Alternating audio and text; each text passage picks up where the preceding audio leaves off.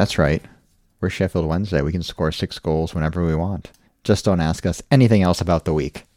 Here on the Owls of Aircast, Sheffield Wednesday opinion with an American accent.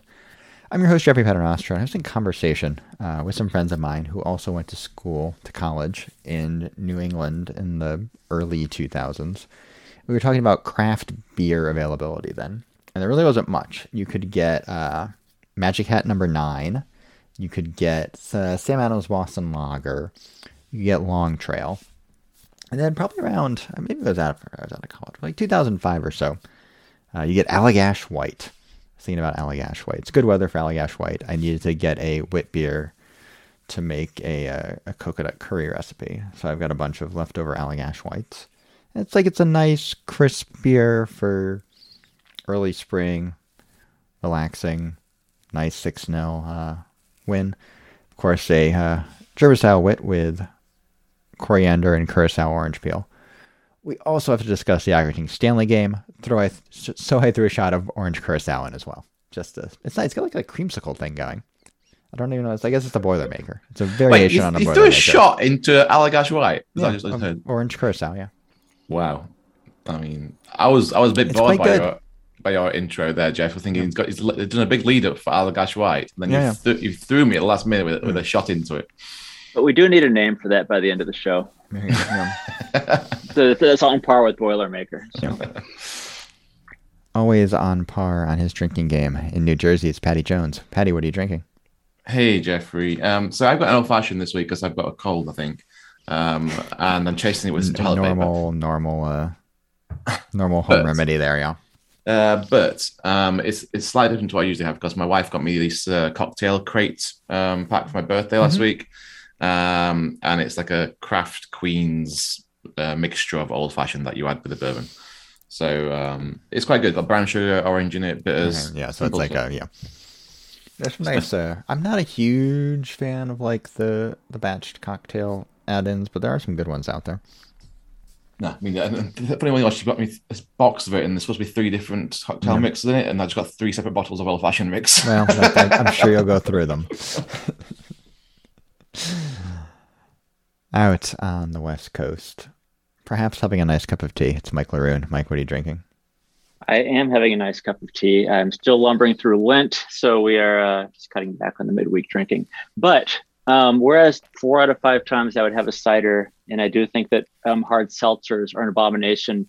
Jeff, would you like to discuss what you shared with the WhatsApp group this afternoon?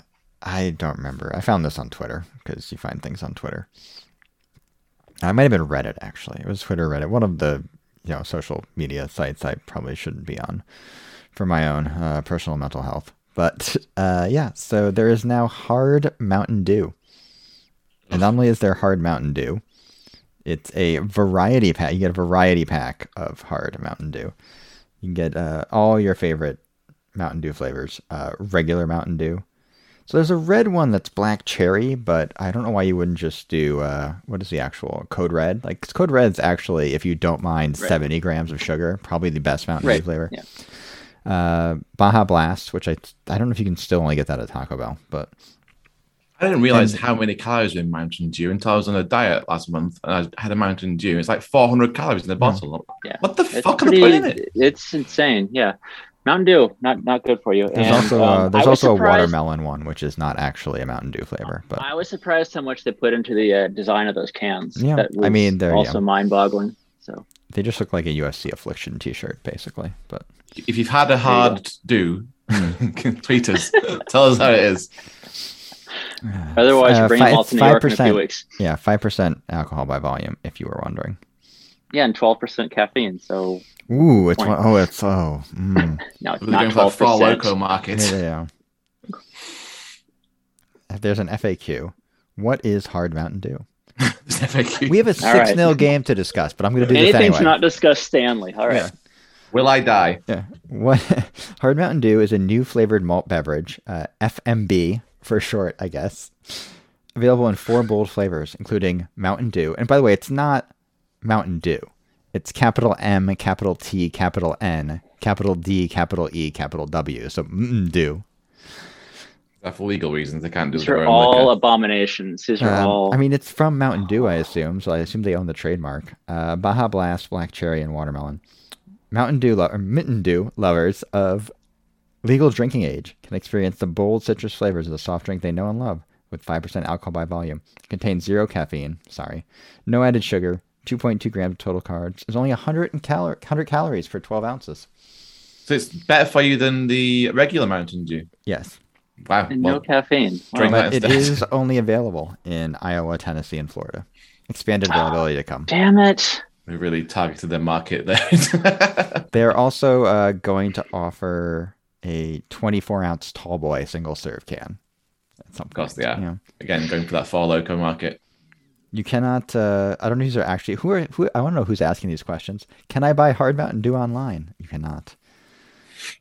Can I buy kegs of Hard Mountain Dew? We do not currently sell kegs of Hard Mountain Dew.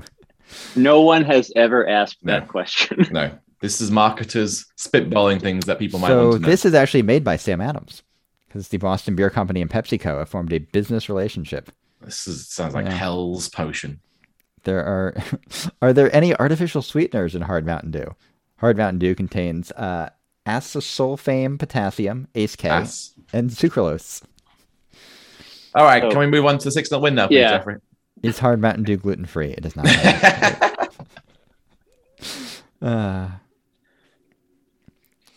Can we get a sponsor? What is the shelf life on Hard Mountain Dew? Generally, our Hard Mountain Dew will stay fresh for 6 months. Much like other alcohol, our Hard Mountain Dew does not go bad. Like milk or eggs do. You can't go bad if you start bad. That's why the flavor profile will change over time. So if you live in Iowa or Tennessee and are heading to New York in a few weeks, you know what to do. Bring it to the away. We're all going Loko down in Acapulco.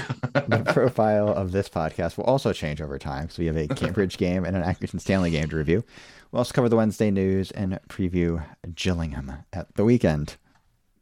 But we'll start with Cambridge United. Wednesday won 6-0. As I noted on Twitter, I was much less drunk, more sober this time than the last 6-0 Wednesday game at home, as I recall. Patty, do you have any memories of that morning, early morning? I remember Jagermeisters and singing with Leeds fans, which was bizarre. I remember the always reliable BN stream freezing right before Rita Johnson's goal. And trying to get like the Twitter feed down in the basement. Between us and Leeds, with about 60, 70 people there that day in New York. It was a great day. The Leeds fans all ducked out and then like hassled me. They all went to Jack Dempsey's. And then like I remember I was walking at 10 in the morning after a significant amount of alcohol. Because of course it was 7:15 kickoff. And just like, one of the stragglers from the Football Factory is on the stoop at Jack Dempsey just being, I fucking hate Sheffield Wednesday fans. I'm just like, 6-0 to the Wednesday boys. You know, it could have been similarly epic that last weekend at New York, because it was my birthday, and I did listen to last week's podcast where James Allen constantly, when I'm not on the podcast, I get the piss taken out of me. But this time they took a bite out of my drinking ability and the fact that I cancelled the meetup so I could join later in the evening to watch 10 or so bands, right? But the day before that cancelled meetup, 2 days before, we went to see Self Esteem in New York, the Sheffield Wednesday pop star. She was fantastic in Brooklyn. First US show she'd ever done. 6 of us went in Wednesday shirts to watch her. And then we met her afterwards, said a few nice things to her. And then the next day, I woke up to a DM from her, replying to a message that I sent like maybe 2 weeks ago, saying, oh, if you're still in New York on the 12th of March, why don't you come to the meetup with us on Saturday? And she hadn't responded. So I thought, okay, she's a busy girl. But after she met us, we will get to the game eventually. She sent me a DM saying, of course I will. I'll be there. And I woke up Friday morning thinking, oh, fuck, I've got to go to the meetup and go out all day for my birthday. But it's Self Esteem. It's Rebecca Luce Taylor, my hero. So I texted the boys. I was like, we have to meet up tomorrow. Self Esteem's coming. But even then, I was still kind of reluctant because they want to spend all day out. Anyway, DM'd her back. Just to let you know, a reminder, because you're a pop star and this came out like at midnight the night of your gig, which I'm sure you had a few drinks. It's 10 o'clock in the morning in New York time. Is that? Do you still want to do it? Basically, and within minutes she responded saying, "Yeah, no, that's not going to happen." I was like, "Fair dues. I shall see you next time around." Which is very nice about it. She says, "I'll see you next time." Lovely, lovely lady. And yes, we didn't meet up on Saturday, so we didn't see a 6-0 win. And she missed an absolute. What a barnstormer! Yeah. We went to the thumbs up. Yeah, Mike Laroon, Sadio Berahino. Yeah, I think late last summer, early fall, we were wondering if Darren Moore knew what he was doing and if this was an experiment. And I think I don't think I'm in the minority thinking it was going to go one of two ways, and it looks like maybe it did go one of two ways. I did read up a little bit. It sounds like he has been rehabbing, and he even says he's having a hard time, starting up in the second half of games, but we got the hat trick. But I think even better than the hat trick was the assist right off the right he off only needed halftime 18 minutes for the hat trick, to be fair. Yes, exactly. And so very, very quick hat trick, but also that lovely assist to George Byers was fantastic. And the fact that he took the ball and he could have easily taken it on, and he immediately thought about getting somebody else involved in the game. So needless to say, hit the post too, right? He hit the post. Yeah. The superlatives are out there. He could have had 5 or 6. He was fantastic. Could have had 5 or 6. Yeah.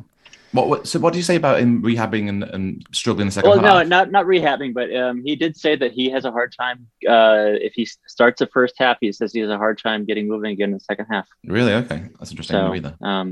I mean, he sounds really has not played much the last couple of years. It sounds like this has all been very intentional, that he has not seen that many minutes this year. He really is recouping. Oh, cool. We're trying to get his fitness back. I mean, yeah, he's still doing the odd cameo. I don't think he's played a full 90 yet. Did he play a full 90 in the Cambridge game?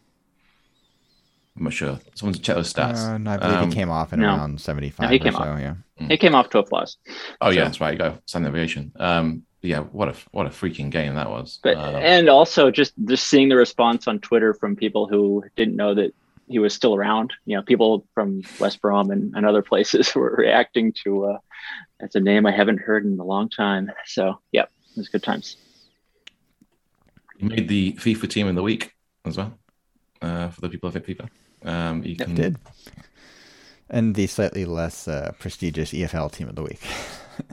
Yeah, as we're hitting it every week at the moment, at least one of our players. Petty, your thumbs up is realizing our potential. Yes, I tweeted before the game started, as soon as the lineup, that if we can't thump Cambridge with that lineup, then there's something seriously broken. Thankfully, it wasn't one of those tweets that the opposite happened. Look, that was the strongest first 11 we've put out all year by a long way. And quite often when we have a strong lineup out, we don't perform to that potential or expected kind of like quality we have in the squad. Everything that we'd hoped would happen when all those players were fit happened in that game against Cambridge. And yes, you can say Cambridge weren't very good. I'm sure we'll get to that later. But also, we just looked fantastic. Every single we've seen spells of this right throughout the season. Spells of that nice little interplay midfield. Spells of good finishing. Hints about what's to come. And to see it realized in front of you when everyone's fit and you've got your best players on the team, it was just wonderful to watch. And then you start to dream. You start to think, oh, if we can get on this little run now. All the way to the kind of playoff final, we were unstoppable. By far, I've got the best team on paper, as we keep saying over and over again. Can this team on paper play the game? Well, spoiler alert, we'll get to African Stanley next. Yeah, it's just... It was a training exercise, right? And a lot of that is on Cambridge, but this is how they're certainly capable of playing when they're given time and space on the ball. And look, more often than not in this league, they're going to get that. And you look up and down, I can't think of a single less than 7 out of 10 performance, really. Well, I can think of one that we'll get to in thumbs down. But as far as the starters go, I can't think of a single less than like 7 out of 10 performance. And there were certainly plenty of great performances to highlight, and I want to highlight one as well. Maybe a little bit of an unusual one. Obviously, the midfield three was great. Hunt and Marvin Johnson had their usual great games. Lee Gregory, he didn't get a goal, and I don't think he really had a position to get one. Maybe that cross from Hunt early on that went through like 3 Wednesday players, but it's just so different with him in the lineup as like the number 9. His hold-up play, his ability to win first and second balls, the knockdown for Berahino shot off the post. Like he can go out wide and put a cross in too if that's what the situation calls for. He is just an absolutely perfect striker for the way they want to play in this level. Totally. He was the foil for Berahino, right? So Berahino's got all the plaudits because he got the hat-trick. But he set the first goal. His control in this league is just, it's night and day over the other options we have, of which I will share later on. It's instant control. He can pull people off. He brings the whole team together. And the sooner he's fully fit and he can play 90 minutes every single game, then I don't see us having a better option. And he also allows Berahino. Berahino can play as a 9, but he's not really a true 9, right? It's like a 9.5. I think, he needs that. He needs that strong kind of number 9 next to him. He's got a bit more pace. Berahino, his touch has been great last couple of games. Great touch. But I think he does need the ability to freelance a little bit more. It doesn't need it, but it plays into his strengths. Like I was a little surprised, like in the Accrington Stanley game, they started with him as the up front. And I know you need to rotate, and Gregory's still getting up to fitness, but I don't know. It was a little.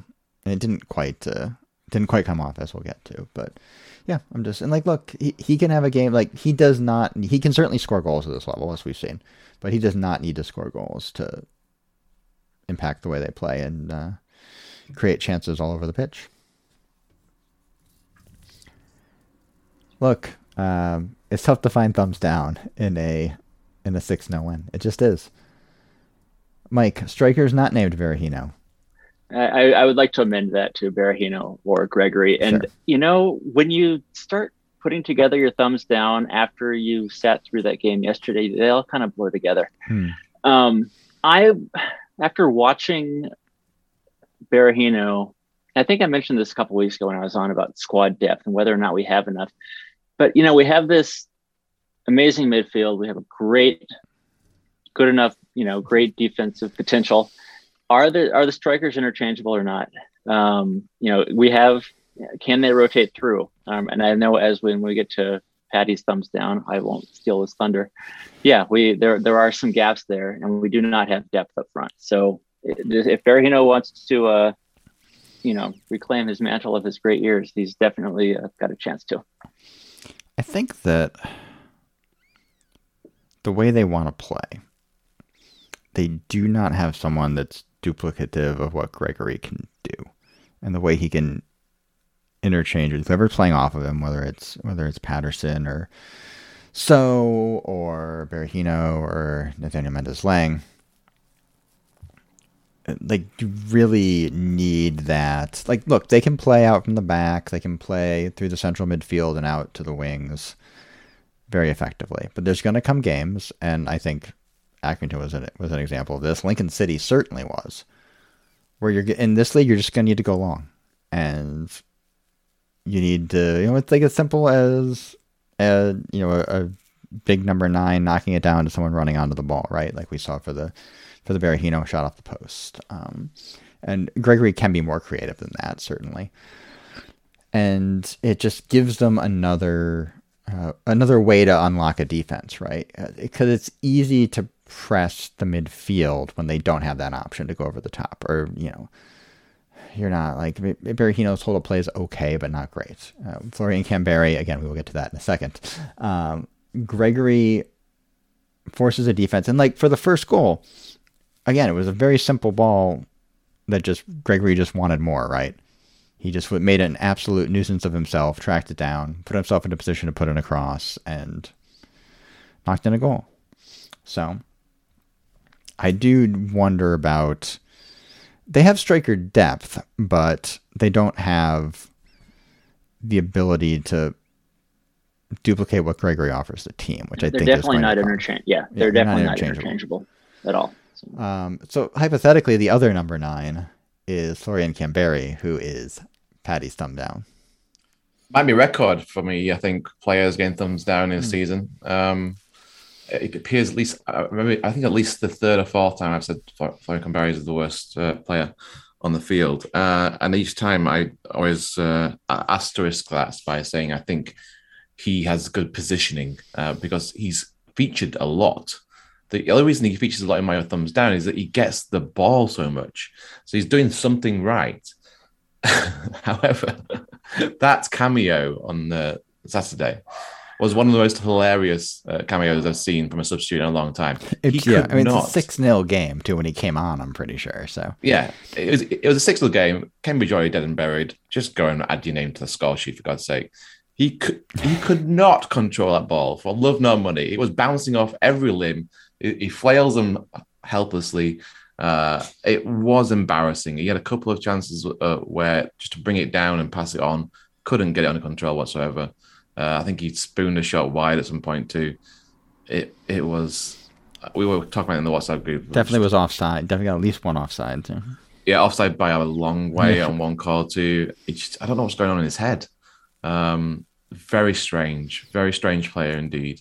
Maybe go like backwards off his back heel at some point too.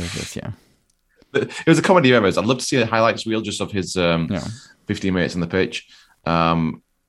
Like I say, you can't pick much out of a 6-0 win that's a down. So I'm sorry to pick on Florian again, but that was a terrible performance again. I will just say that my thumbs down is Cambridge were awful. And I know, look, this is a mid-table team. Is the other thing, right? So I guess they're capable of playing better than this. I know the gap between them and Wednesday on a pure points total is significant, but can you be on the beach in March? How far is Cambridge from the beach? I feel like it's pretty far. It's pretty Midlands-ish. Yeah. Are there lakes? Can you be at the lake? The river? You can be on the river. They were like, I don't know. Again, it doesn't really matter, I guess, but they did not. Look, I said this last week on the preview. They like to concede possession and play on the counterattack, and they conceded possession. Never really had a chance to counterattack. Didn't look great when they did it, and Wednesday just picked them apart. This could have been 8-9 goals fairly easily. Not even Florian Kamberi aside. They had certainly plenty of opportunities. Luongo's shot that flashed over the bar. Berahino could have had a couple more. It just, it was one-way traffic the entire game, basically. This was like, it did not feel like a football game, really. Also not really feeling like a football game for different reasons. Accrington Stanley at midweek. Oh, this was a slog. But we'll go with the thumbs ups to start. Mike, the first 10 minutes. Well, in hindsight, maybe it wasn't a thumbs up, but there was a great barrage. Right. So I'll actually pair this with my thumbs up, which is muddled through mostly. Yeah. They had chances, right? They had had chances to score. It wasn't as crisp as Cambridge for a variety of reasons. Accrington's a little bigger, a little more physical, a little more willing to press them. And I think they were a little leggy. I had tweeted out about a hangover, and it felt like the players may have just been hungover. It didn't quite come off, right? It didn't quite come off. The fans in the stands felt like we were hungover. They were hungover. I felt like those of us watching online felt like we were hungover. I think there was just the adrenaline that we had, not only from the game Saturday, but on Sunday and Monday. I think the adrenaline was still there. And then that first 10 minutes, they just had that onslaught. And to see Barry Bannon almost head one in from across was fantastic. And again, that cleared off the line. And if either of those had gone in, momentum changes, and maybe it's another four goal half. But they didn't go in, and we've got all these 6'5", 6'6" players out there, and it's insane. And it's a nightmare from like last October. Yeah. Patty, your thumbs up is Jack Hunt. Yeah, and hands up here. I didn't see the full game. I was in and out of the vets, my dog, and I was watching on the. I was in and out of the pediatricians, so it's fine. iPhone, yeah. So I saw the extended highlights. That's about it. So what I did see was Jack Hunt's assist, and I saw him go close a couple of times. And I saw a few great runs down the right hand side. Obviously, when he came on for Liam Palmer in the second half. For me, I think Jack's had a great season. So I wanted to use this opportunity where nothing much really happened in this game to kind of highlight that, because I think it was the end of the 6-0 game where he went for Van Basten on the back post. I think getting up in the River Don. He's having a go at scoring. He's getting closer, I feel. And that clearance off the line for Patterson's goal, probably the closest he's been yet. I really hope it goes in soon. But he had a great game, I thought. Great for the second half, at least, against Accrington. And he should be the starting right wing back as long as he's fit. I assume he was rested.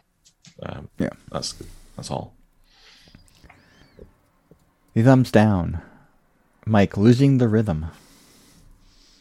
It was just such, again, it was a letdown that I think they could have kept going with what they had on Saturday. And it soon became apparent that they weren't, and they tried some other stuff. The ball was in the air way too much.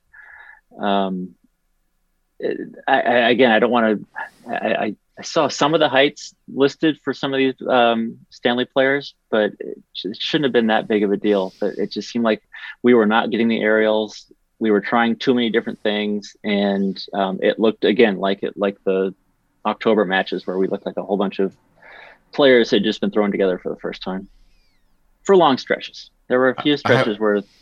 Go ahead. I hope you're not sowing the seeds, Mike, of another fall pieces kind of run of form. No, I don't think so. I hope not. But I mean, that good manager and a good captain should be able to sow that. But again, they got a lot of shots, so it wasn't all bad.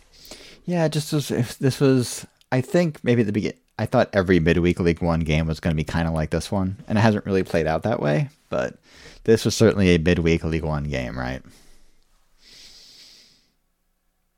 Very scrappy. Not a lot of quality. We didn't see that up for it. Maybe Mike was right with the hangover.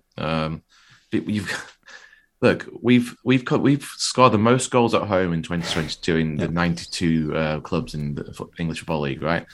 More than Liverpool. More than Liverpool, yeah. I don't think Stanley had won an away game in 6 attempts, something like that. Yeah. It's just one of those things where you go into a game and you think it can't continue, something's going to break. And we just didn't look up for it. We just looked a little bit kind of. The other thing tired. is, like, all that said, they should have won this game, right? Yes, I want to. Yeah, go ahead. Your thumbs down is Darren Moore. Yeah, I want to throw a spanner in the works here a little bit and ask the question, because Darren Moore's clearly being very, very conservative about his energy levels of his players. And clearly he knows better than we do who's looking laggy in training, who's can only do 60 minutes versus. They've got a lot of players coming off injury right now, too. Yeah. So all that in context, I just feel like we should be starting our first 11. And it's that thing about rhythm, which Mike mentioned too, right? If you've got a rhythm from a team that just spanked someone 6-0, start them all again. If they get laggy, take them off. Yeah, the Jordan Story was completely uncomfortable on the left of the center back 3 in the first half, like brutally so. I get that Gibson was a late scratch, right? I think it was a government knock, so you can't start all of them again. But still, I would have kept Gregory up front. He clearly would have thought Patterson was a better option with the kind of. I don't even disagree with that, but you can still start Gregory up front, right? Yeah. It just feels like, for confidence sake, I mean, the one for me against was one to start next game. I know. Apparently he got clipped right before he got taken off. But the Bannon for Dele Bashiru substitution of 1-0 is like, look, if you want to make a defensive substitution there and take Bannon off, as he's done in the past in a scrappy midweek game, fine. Bashiru is going to be more direct. He's not going to be. He can't settle on the ball as well as Bannon can, right? He's not going to be that outlet. He's not going to be the guy that can, do the little Cruyff turn and create space and a little bit of pressing situation when they're chasing. Like, he can't do those things. Like, he's very good in certain situations. He would have been actually fine to start this game in a lot of ways if you wanted to rest somebody else in the midfield three. But in that particular tactical situation, like, I don't know what you're getting out of that. It was at that point when we started 4 pieces too. The whole midfield lost its shape. It was almost showboating a little bit and arrogance almost. I listened to reason on the way back because I listened to TalkSport because I was all on the radio in the car, and Alan Biggs was saying that it just didn't make sense to take Bannon off at that time so early in the game. Bannon needs to be on that field. And look, 2 or 3-0 up, of course, take him off, give him some time off. But 1-0 up when you need wins, keep him on the pitch. And then Berahino came off for Gregory 59 minutes before that. Again, would you rather have Gregory than Patterson up front? Who knows? Who's got the fittest legs at the moment? Obviously, Palmer got knocked, so Hunt came on too. Look, it's frustrating. We don't know the full reasons why Moore's done some of these changes. But for me, I would start your best 11 every single game. And if they get laggy, take them off. Yeah. My thumbs down. It doesn't matter who the 11 are. Can we defend a fucking set piece? I know this technically wasn't a set piece goal, but like, they cannot clear their lines on basic balls into the box consistently, right? They've gotten better at winning headers. Like, defensive headers have been better recently. But as soon as the ball hits the floor, anywhere inside, like, the 6-yard box, it's just like Benny Hill scenes. So I watched this goal many times. And it was even before that. There was the spot where Gregory got like dispossessed, and gave up a free kick on the edge of the area, I think. Or maybe they had an opportunity that they just like pushed wide, but like in like the 78th minute, it's like I know Lee Gregory is not defenders, but you get the ball in that spot, just hoof it at that point, right? Like, why are you trying to do beat 3 guys out of the back to shoot one down the channel, and just get it out of the defensive area? We're all reminiscent of the Lincoln City goals. They're just throw-ins, corner kicks. We've quite clearly got an Achilles heel, which a lot of people are going to exploit if they can. I don't know who else was up for the initial header with Iorfa. There's someone else on the blindsided side of the player who actually won the header. But I was trying to work out. I actually put I don't know if you can do this on YouTube. You can slow the speed down to like 0.25 with the actual speed. And I was trying to figure out whether Bailey Peacock Farrell got his hand to the ball or not. Whether actually Marvin Johnson just hits it against himself and it goes in. I still couldn't do it no matter how slow I sped it down. But what I did realize by doing that, have you ever done this, by the way? Is that Rob O'Neill sounds fantastic, slowed down to 0.25, and I've got it recording here because it's so funny.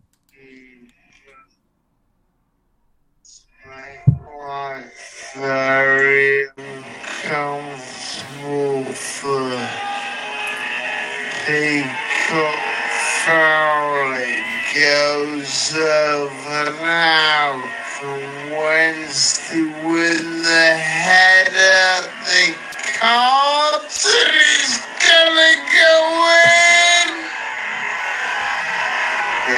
It did feel like it was happening at about this speed when it went in too.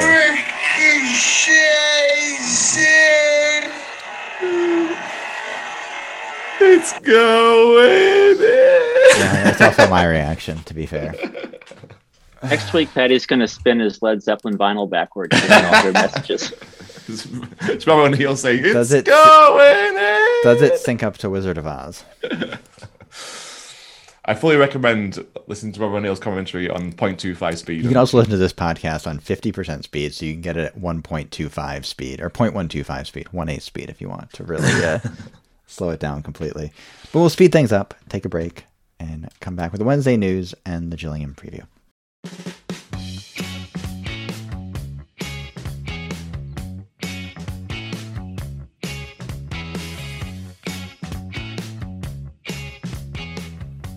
Now it's time for some Wednesday news. As mentioned, 4 players in the Team of the Week this week for the EFL. Barry Bannon, Jordan Story, Saito Berahino, George Byers.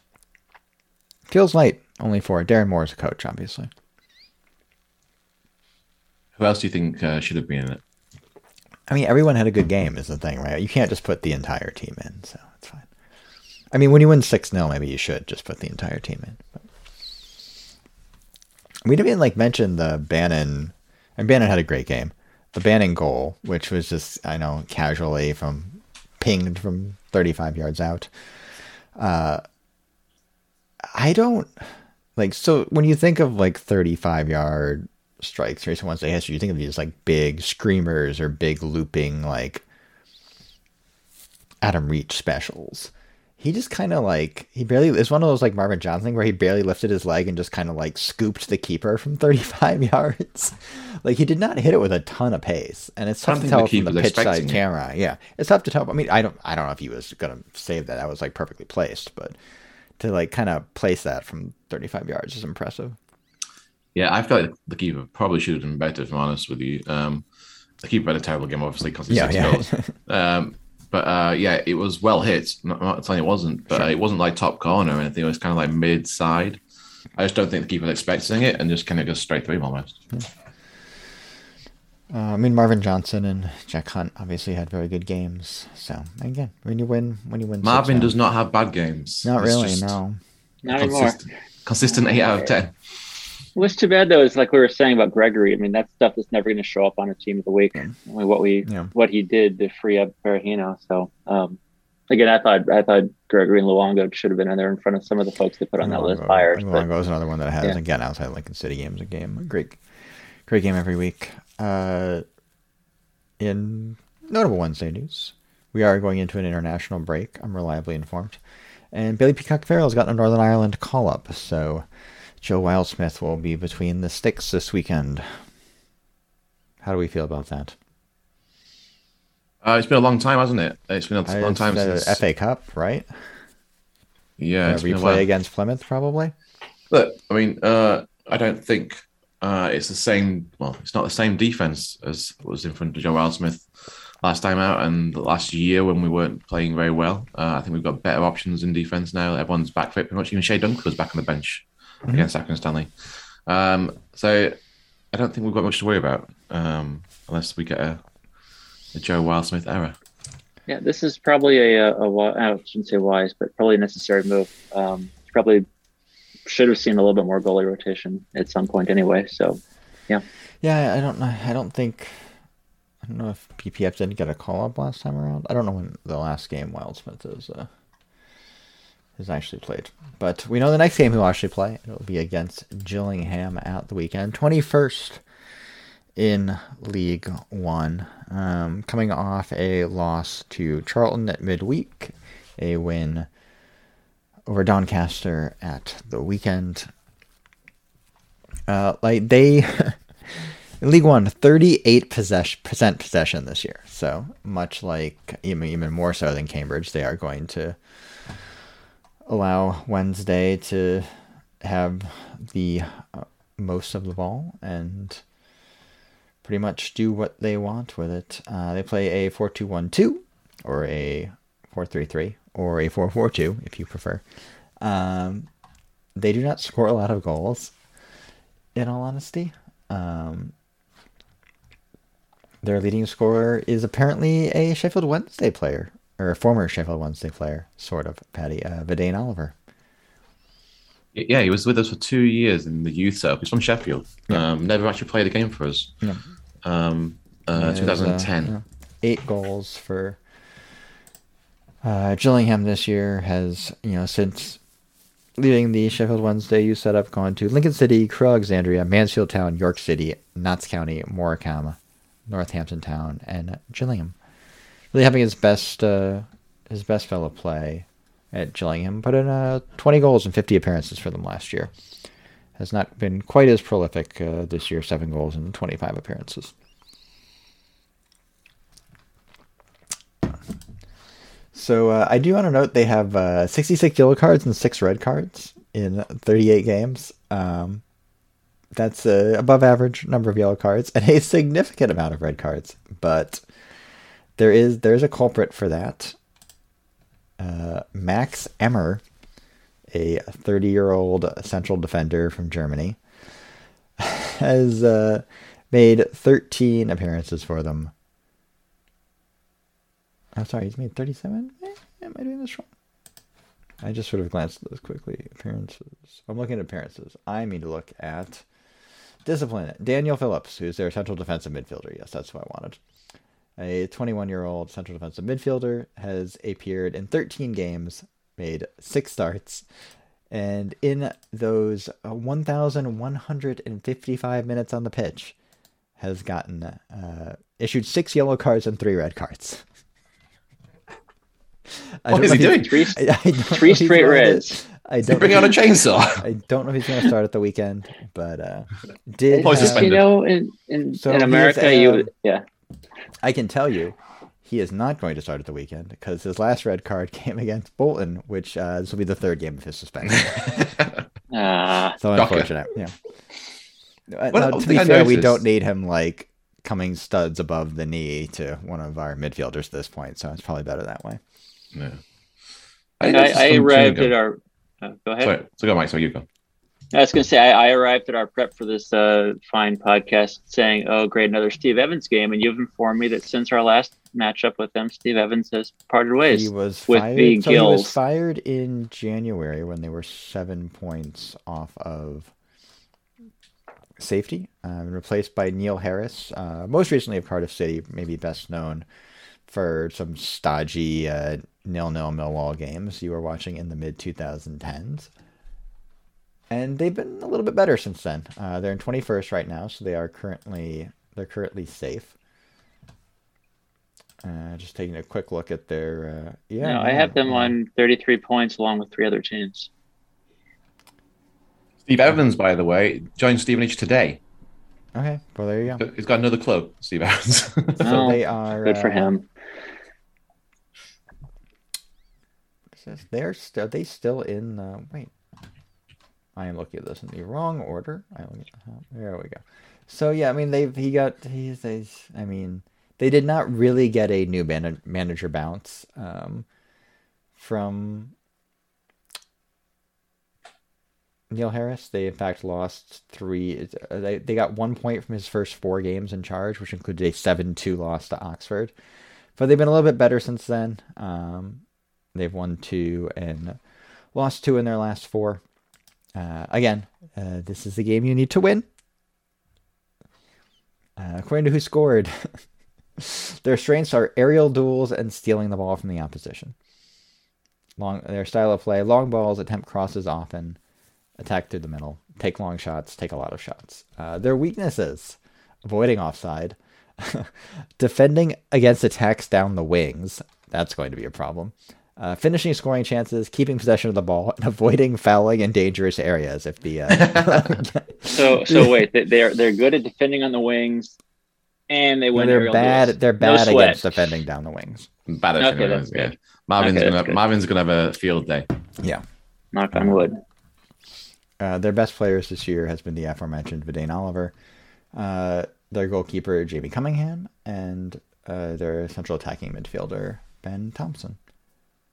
And that's on average. He's only actually played 9 games. So, again, it doesn't matter. This does not matter. Just go to...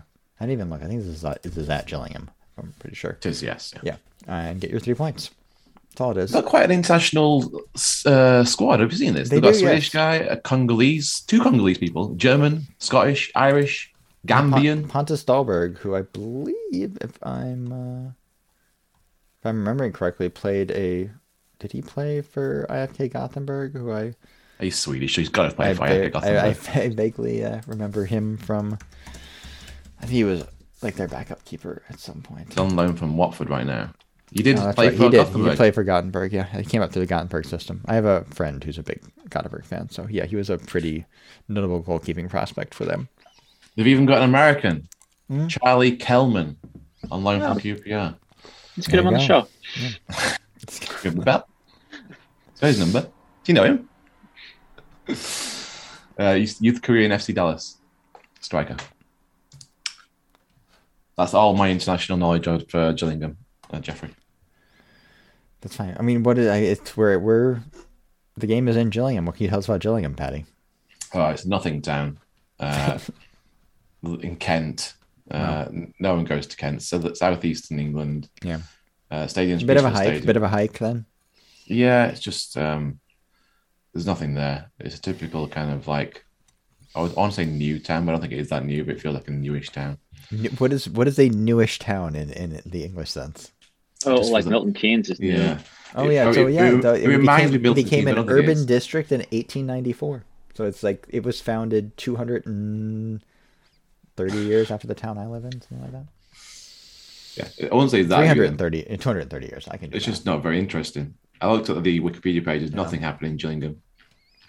The name Gillingham is first recorded in the Domesday Book of 1086. It's said to have been named after a warlord, Gillingus, from the Old English Gillin, meaning to shout. He was a notable man in Kent history, as he led his warriors into battle, screaming and shouting. And then a few hundred years later, Tony Poulis managed them. So, I mean, the tie-in is all there. Yeah, it's a proud history of shouting. Of shouty people. Oh. Yep. So they have anything interesting for their sporting? They have a sub-regional sports center. They have a Kent's premier ice hockey club, the Invicta Dynamos. All right, we're getting too deep. Let's fucking eject. They have had multiple pentathlons, I guess, in one of their parks. No. Google Maps is showing me Planet Ice Gillingham. So yeah. Oh fucking hell! We're on Google Maps now instead of Wikipedia. Let's see if we can find any famous people. Justin, please come back. David Frost from Gillingham. Oh dear. No, not a lot of famous people from Gillingham. Justin, if you're listening, so I believe please come on next week. William Adams from Gillingham. I believe he's like the basis for the Sekiro video game plot, if I recall correctly. What? Who? I don't remember. He was like he took a ship to Japan and became a key advisor to Tokugawa Ieyasu in the shogunate period of Japan. And what game is that? Sekiro. It's like one of the Dark Souls-ish games that came out before Elden Ring. Wow. I do not understand the words coming out of your mouth. I've heard of Elden Ring. Man. Yeah. It's the same company. Okay. Well. Hey, we're getting that gamer crowd. Yeah, there you go. For all you all you Twitch streamers out there, I guess. Do we have anything? You should go on Twitch. Just we should Twitch this shit. I guess they're gonna wear they're gonna have to wear the pink shirts are coming out. It's been a while since wore the pink. Yeah, I was wondering if they retired those or retired after like just thought these weren't working out. So they felt like I mean I like the pink kit. I own the pink kit. Probably wear the pink kit Friday night for OAOA, but like most of the time they're not like when they're facing teams that don't wear. I guess when they face other teams who wear blue, but I feel like there's more teams that wear red in this league, so they've worn the blue. They've worn the regular strip. Yeah, I think you're right. Away more. It just feels. I could name 5 top of my head: Crowsander, Rotherham United, Morecambe, Rotherham, yeah. Yeah. Swindon, Swindon in this league. Okay, I went in hot and I fucked it up. I should have actually. How many red kit teams? There's a Alexander yet. In League One. Sunderland. Swindon Town does wear red, but they are in League Two. They were relegated last year. Sunderland, yes. Sunderland wears red as well. There aren't a lot of. Lincoln City is a red. Yeah. So they don't have a lot of opportunities to. Charlton? Charlton, yes. Charlton, yes. A fairly obvious one, yeah. I guess. I don't know what they would wear against Bolton. They probably wear the pink against Bolton because of the black shorts with the navy shorts. Oh, this is top quality content, guys, by the way. Yeah. I'm all for MK it. Dons, they'd probably wear the pink. They still have to go to Dons, I think. I don't think they've actually done that yet. I mean, there's a Cheltenham wear red, I think. Cheltenham wear red. Yeah, I mean, Wigan, Wickham, there's some blues in here too, obviously. I reckon the majority of people at home wear red. I think we were right in that statement. Yeah. I don't know. All right, hey, we've done a little bit of everything. We've done a little bit of everything. Do we have any other business, Patty? Yes. There is a meetup in New Orleans this weekend. There's a meetup in New York if I am fit, as you can tell. I am struggling with the cold. Hopefully I'm fit. You're supposed to do hot whiskey for that, not cold whiskey. Yeah, I've just taken NyQuil, though, so I'm not going to do whiskey for that one. The OAOA is all booked up, as in we have booked all the events. It's not, you can still come to it, you don't have to reserve. We have a Friday night planned. We have Saturday morning, Saturday afternoon, Saturday night planned. If you want details, you can sign up to our email at owlsamericas.com, going to the national meetup page. We're not going to put this out into the public because obviously we don't want any kind of old chance of following us. You have to get in touch with us and we should send you the details. It's a fun weekend planned.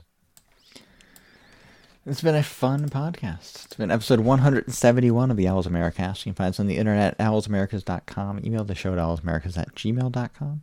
Find and follow us on Twitter and Instagram at owlsamericas. Our podcast intro and bumpers are Fellow Wednesday as Trevor and the Makers. Podcast is on iTunes, Spotify, SoundCloud, Google Podcasts, Podbean, probably anywhere else you choose to download podcasts. There's no wrong way to listen to the show. Just do what feels right. And wherever you choose to consume the Owls Americast, we ask that you rate and review the shows. Helps more Wednesdays find our ramblings. Mike is on Twitter at Cascadia Owls. Mike, I've been scouring. I'm thinking about picking an MLS team. Oh boy. Yeah. Well, I might be moving to like an MLS city soon, so I have to start thinking about MLS teams. I'm obviously not going to pick Red Bulls for obvious reasons, but what would you recommend as a general industry? You would recommend the Portland Timbers. Yes, you're holding up the mug. I see that. Oh, they are my locals, but no, yes. I think there's good opportunities. I think there's a lot of good fan bases out there. There's a lot of awful fan bases out there, but no, there are some good ones out there, and I think I think you'll be happy. Check your local out first. Yeah. I'd also recommend US. You don't have to go MLS. Go USL. No, I have a USL team here. I've been to a few Harvard Athletic games, certainly. Okay. What's the fan base like where you're going? Huh? What's the fan base like where you're going? Do you know? Are they good? I don't know if I'm going there yet. I don't know what the fan base is like yet. Although I guess giving it away, they did just put the highest attendance in MLS history out there. So. All right. Yeah. Patty's on Twitter at New York Owls and at Patty A. Jones. Patty, how are Red Bulls doing anyway? We won our first two games, so 4-1 and 3-1. Then we lost to Minnesota at home. Yeah, sounds about right. Speaking of red teams, Jeff, Fleetwood Town, another red team. Fleetwood Town, another red team. Mm-hmm. There's lots of red teams out there. Who's managing Red Bulls nowadays? Obviously, it's not Jesse Marsh. It's the Barnsley guy, Gerhard Struber. Oh, right. Yeah, I forgot about. He's still there. Yeah. That'll work out for you. I was thinking about that because I noted that for one reason I was up early on Saturday, so I watched It was Barnsley Fulham, and I was a little red team, Barnsley. Yeah. Yes, not in the same league as Wednesday.